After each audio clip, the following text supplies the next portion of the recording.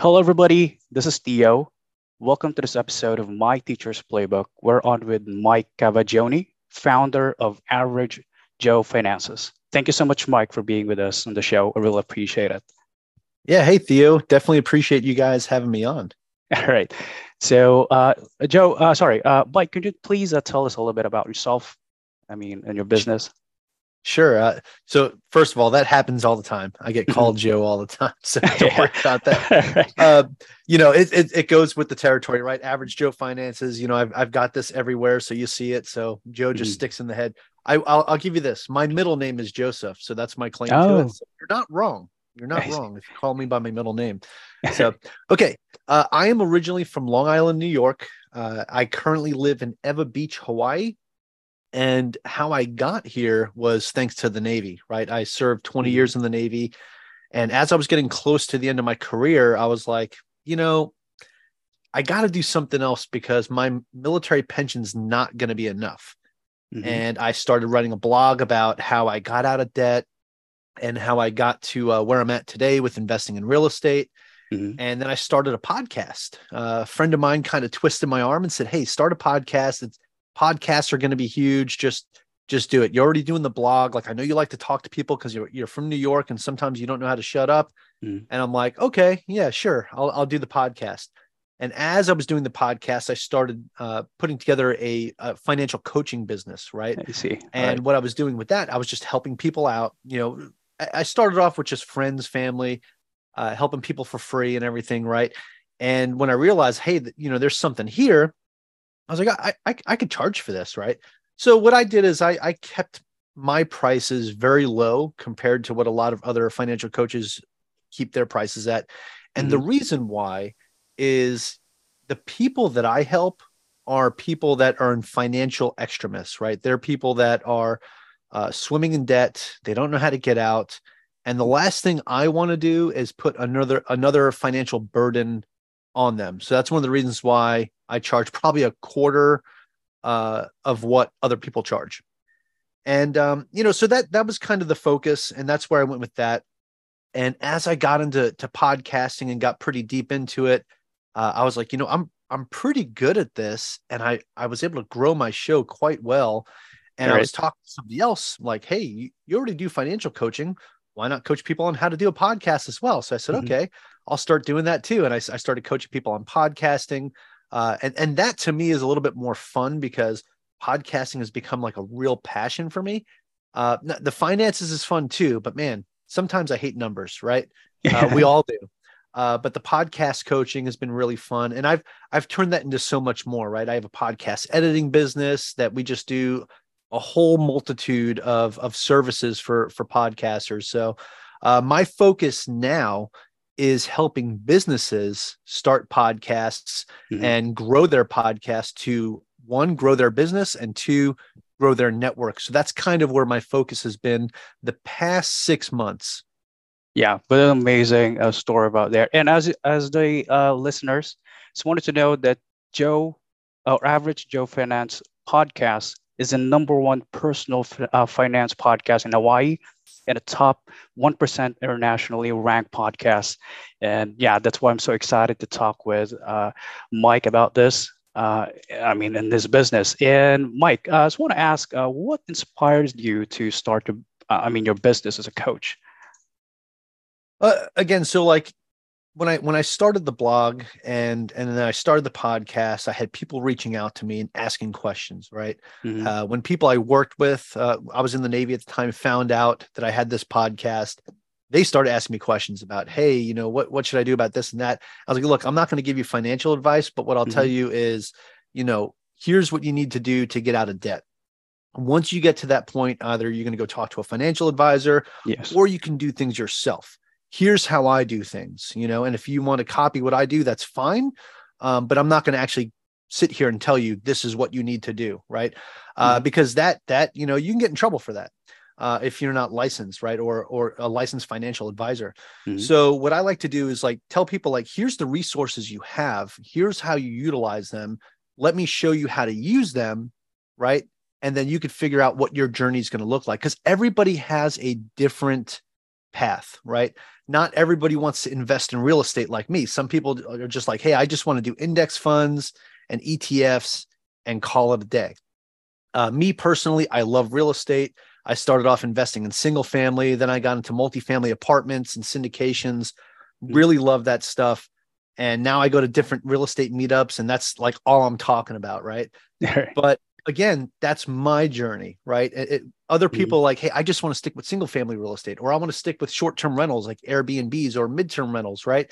So again, as long as you're following the path that works for you, that's what matters. And what I like to do in my coaching side is help people get on that path that's right for them, and then hold them accountable to staying on that path, right? Because that's the main job of a coach, right?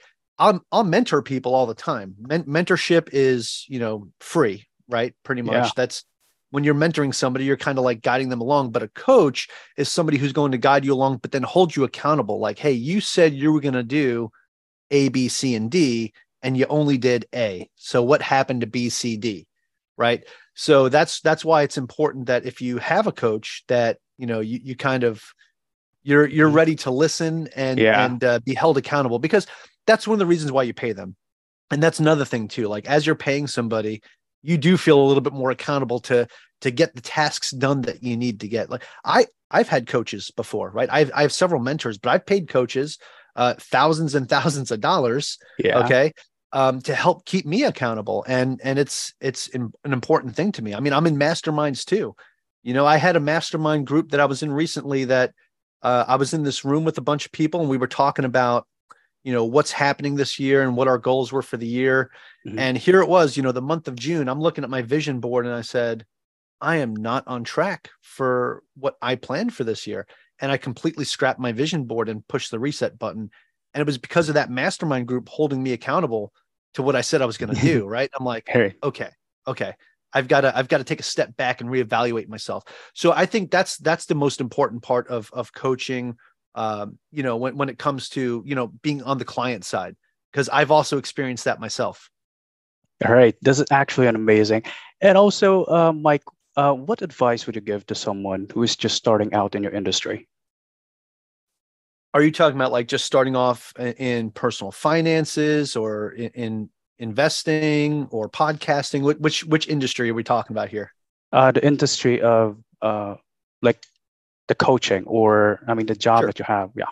Mhm. Like, for somebody that wants to be a coach? Yes. Okay. Well, I would say, first of all, you need to make sure you get firsthand experience in whatever topic you want to be a coach in, right? That's the Yeah. most important Yeah. piece, All right. because you need to feel that pain, right? Because you're going to take your experience and you're going to help other people not feel the pain that you felt. And one of the things that I look at, especially on the real estate and finance side, is, you're going to pay for it one way or another. You're either going to pay for the education by taking a course, you're going to pay a coach, or you're going to do everything yourself and make the mistakes that everyone else made without a coach or without a course. And you're going to pay for it that way on the back end. And sometimes that's the most expensive way to pay. And, one of the things that we say a lot in the real estate community is, I didn't fail, or I didn't make a mistake. I just had a very expensive education. Right. So Yeah. for me, like, one of my first properties Mhm. that I bought a duplex back in Chesapeake, Virginia. And I did everything sight unseen. I didn't have the right team in place, all these different things that were going against me because I wasn't talking to the right people before I got into it. Right. Mhm. Yeah. And I was just like, oh, I could do this myself. I could do this. I got this. I got this.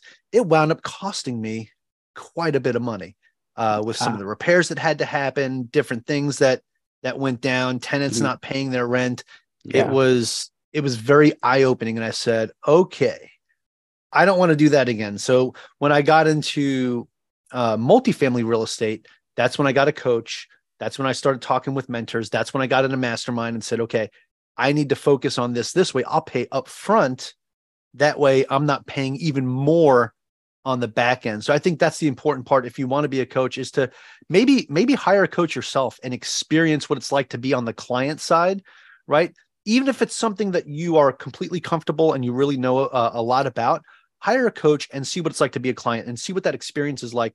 So that way, when you are a coach, you can bring that experience that you had and say, Yeah. okay, this is some of the things I liked about being coached by this person. Here's some of the things I disliked. And you can kind of, you know, figure out what your program is going to look like based on that, because everybody's different. You know, some people might Yeah. like certain things and some people Hmm. might not. So it just depends on who your client is and understanding who your client is. But I think that's the big piece, is experience is the biggest part that you need to take on.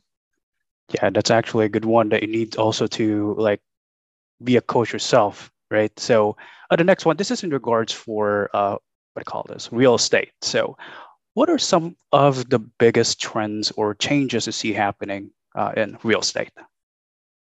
Uh, I kind of love and hate this question at the same time, because, you know, I don't know when this podcast is going to air, but right now, you know, the market is very complicated Hmm. and difficult because of high interest rates, fluctuating home prices, and it's very market specific. Now, I live in Hawaii. Hmm. The Yeah. market here is pretty stable. Like, we had a dip a couple months ago of about 10%, and it's come back and went past that every month since that happened, right?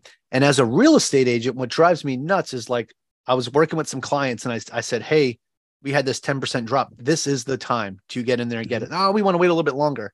Well, now it's up about 17% from what it was when we had that drop. So I'm Yeah. like, okay, you know, this is kind of what I do. I know what the market looks like out here. I Hmm. looked at the trends. You know, this is Hawaii. We barely get dips out here. Now, compare that to other markets where there have been significant drops, right? Hmm. And again, there's some that have been very stable. So it's very market dependent. So that's what makes this question so tough to answer. Yeah. But some of the trends I am seeing, and this is the short term rental people probably aren't going to like this, but there was something that recently came out that was showing short-term rentals across the United States and which markets were declining at a rapid rate. I believe Phoenix was one of the top ones. I can't remember what the other two were. There was three that were like Hmm. significant. And I think part of that is there has been this massive influx of short-term rental owners buying out all these properties and essentially taking over some of these small towns, and it's creating an environment where there's not enough affordable housing for people to live there, and it creates problems. That's why Hawaii has some significant regulations when it comes to short-term rentals, right? It's to prevent things like that from happening. So I get that, right? uh, Hmm. the other piece of that is it's very difficult if you want to have a short-term rental out here in Hawaii to make that work. So there's two sides of the coin there.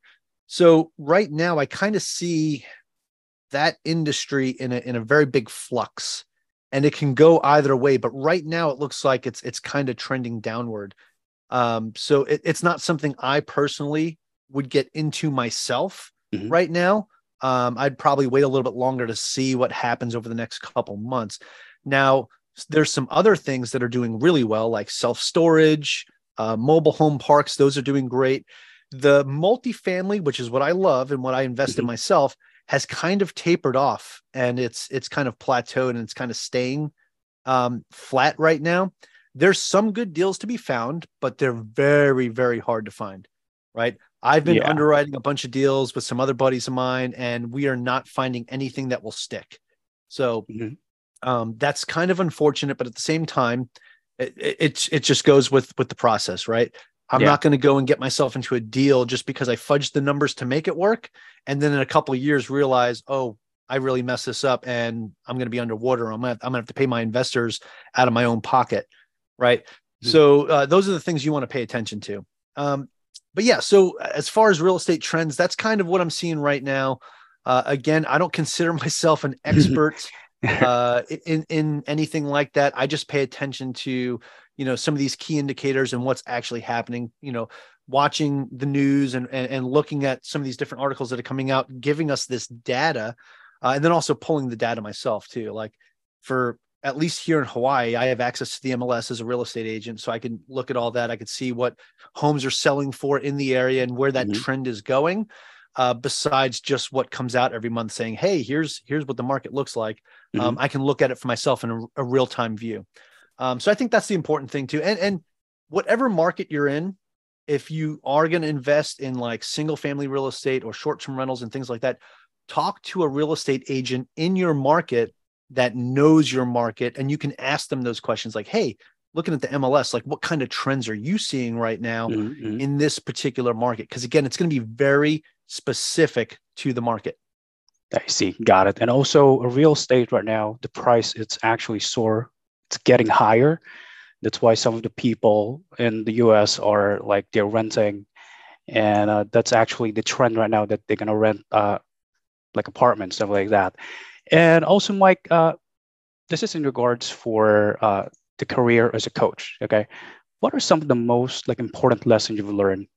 I mean, as a coach. I would say probably one of the most important things is the folks, most of the folks that I've helped for free don't hold themselves accountable. It's the ones Mm-hmm. that actually pay for the coaching. So I've kind of turned away from the freebies now. Like I don't do any more freebies. Mm-hmm. Even for friends, because I'll Mm-hmm. give them a discount, but not for free anymore, because I've helped some friends and I've given them all the tools that they needed. And then when I follow up with them, it's kind of like crickets on the other side. And Yeah. then, and then, they're not doing what they said they were going to do.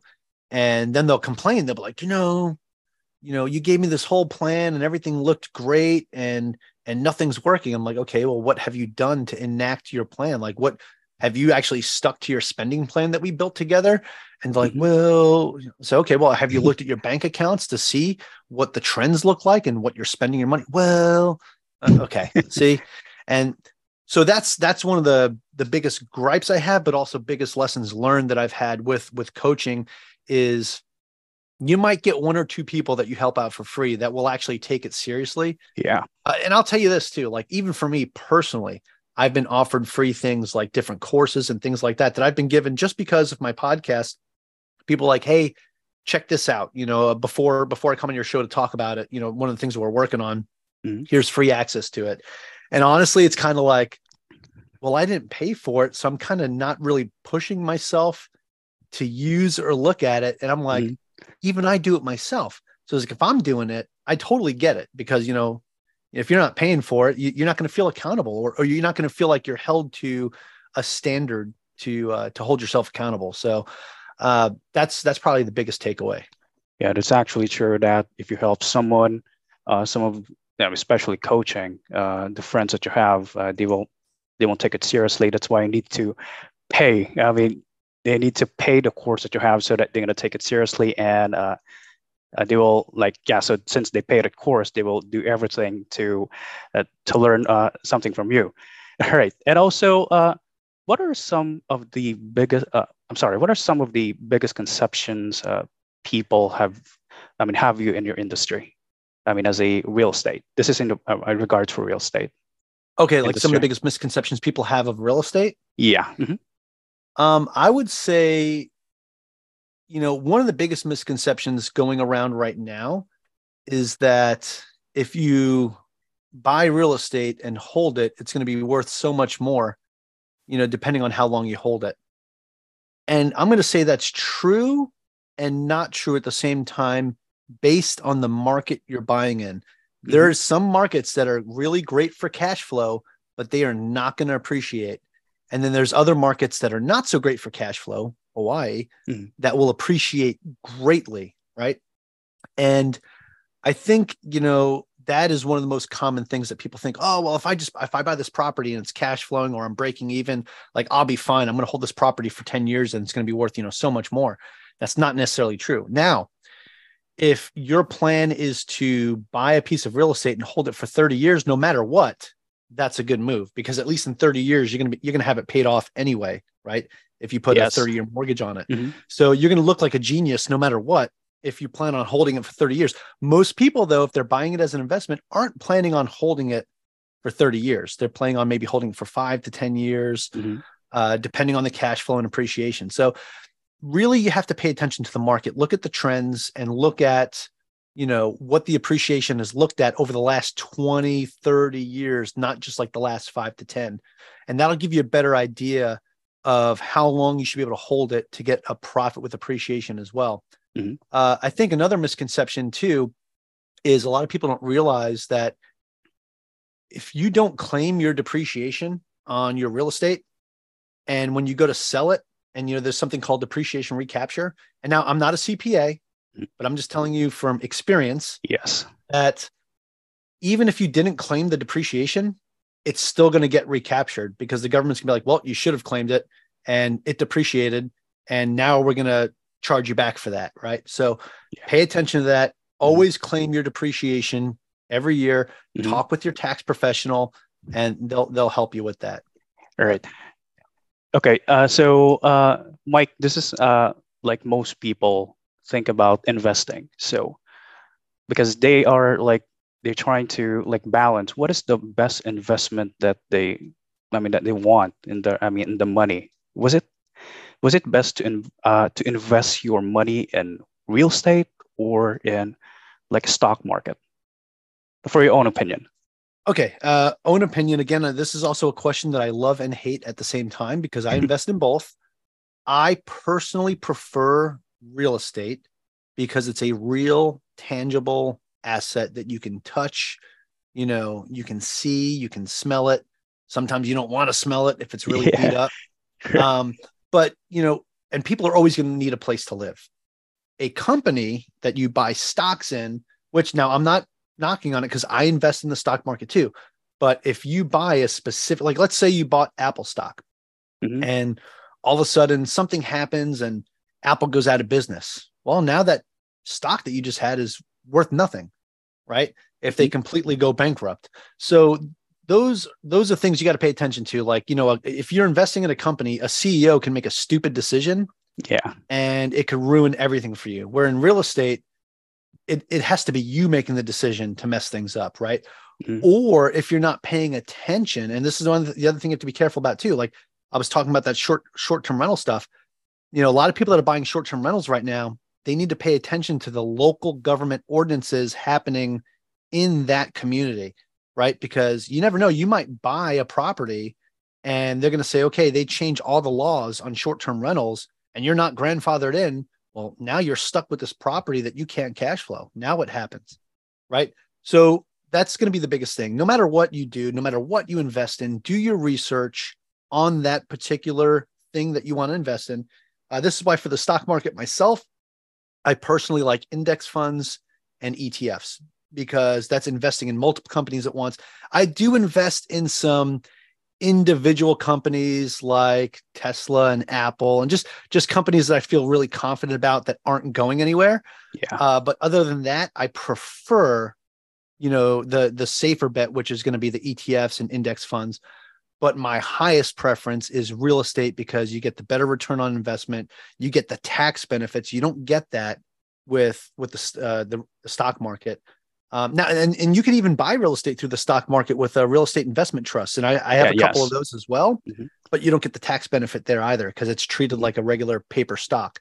So again, preference for me, real estate because high return, you get that appreciation and you get the tax benefits. So Yeah. that's kind of where I stand on that. All right. That's actually true, and that is amazing. For me, as my opinion, real estate is also the best investment for me, since yeah, it's in a house, and right now people are looking for a place to live, and real estate's the best one.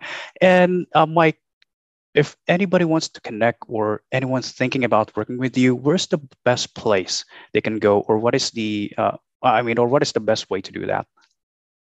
Sure, I'll give you two links that makes it easy, right? The first one is going to be a link that has all my links. So it's flow.page/Mike Cavaggioni, MikeCavaggioni. Or you can go to mikecavaggioni.com and then there's a link to all my links there as well. But that's going to have everything like every business that I do, everything that I work on, my podcast. You can find all of that there. All right. Mike, thank you so much, by the way, for your time with us, and I really appreciate it. So, guys, for the listeners, if you made it this far, thank you so much for sticking with us. If you got any value from today's episode, we would love to get a rating or review, or where do you get the podcast? If there's someone in the midst of growing their business or thinking about starting a business, Send this episode to them and then take one thing that you learned today and go out, implement it, and let us know how it goes. And we want to hear about your wins. And above all, thanks for being with us. And today we appreciate it a lot. See you on the next one. Cheers.